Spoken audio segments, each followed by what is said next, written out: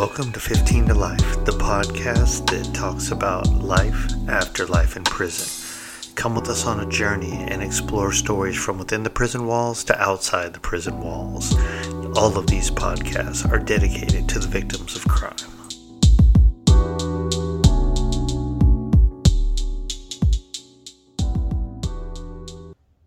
Life does not work like a microwave. So check it out. If you're writing down stuff in a journal, keeping your notes on your goals and your success, and you're going on YouTube and you're trying to find this overnight success, like I'm just gonna do it, right? I've done it myself. Don't get down on yourself, but also don't bite into, like, people know you're looking for that, so they're gonna throw that hook, line, and sinker out there. There is no microwave to getting to where you want to be. Nothing good happens like this. And even the person that wins the lotto, like, for the most part, every once in a while the person that randomly bought one ticket wins, right? But for the most part, people are dumping hundreds and hundreds and thousands and tens of thousands of dollars in, and then maybe they win one day, right? But that's not good money. And there's a reason why so many people that win the lotto lose it a few years later, because they didn't earn it. So they don't understand the struggle it takes to amass that, right? Why do you think people that are rich stay rich? Because they work and they figure out ways to get there, and then they know not to lose it because they had to work for it. So here's my thing. No microwave to success. Think of construction. And if I went outside right now, you can see they're building this new set of condos next door. But I remember a couple months ago, there was nothing there.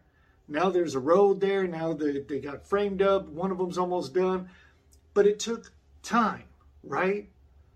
No microwave to success, y'all. Stop trying to get it fast, but chip away at it every day. And I will tell you this, I promise you, if you just work at it daily, right? You put in the work. And that means you get off your 9 to 5 and you take care of your family. And then when everyone else is asleep, you're reading, you're plotting, you're writing, you're doing whatever, right? When you start reaping the rewards of all that work, it'll feel so freaking good. And here's a trick. It'll feel like it happened like this.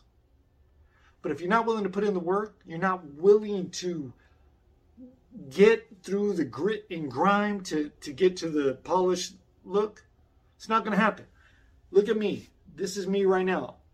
200 pounds. If I did this video 8 months ago, I was 242 pounds. 8 months. It really only took me 6-ish to lose the 42 pounds, but I've been maintaining that now. I'm struggling getting the last 10 off. But if you looked at me back then, you might have been like, no way you'll lose that weight. And now it feels like I did it overnight, and it doesn't feel like it was hard. It was hard.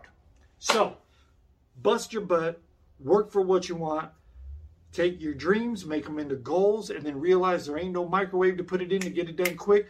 And even if you did, like a microwave, it's not going to taste as good as if you made it on the stovetop or in the oven. All right? So I love y'all. Stop trying to rush success. Talk to you soon.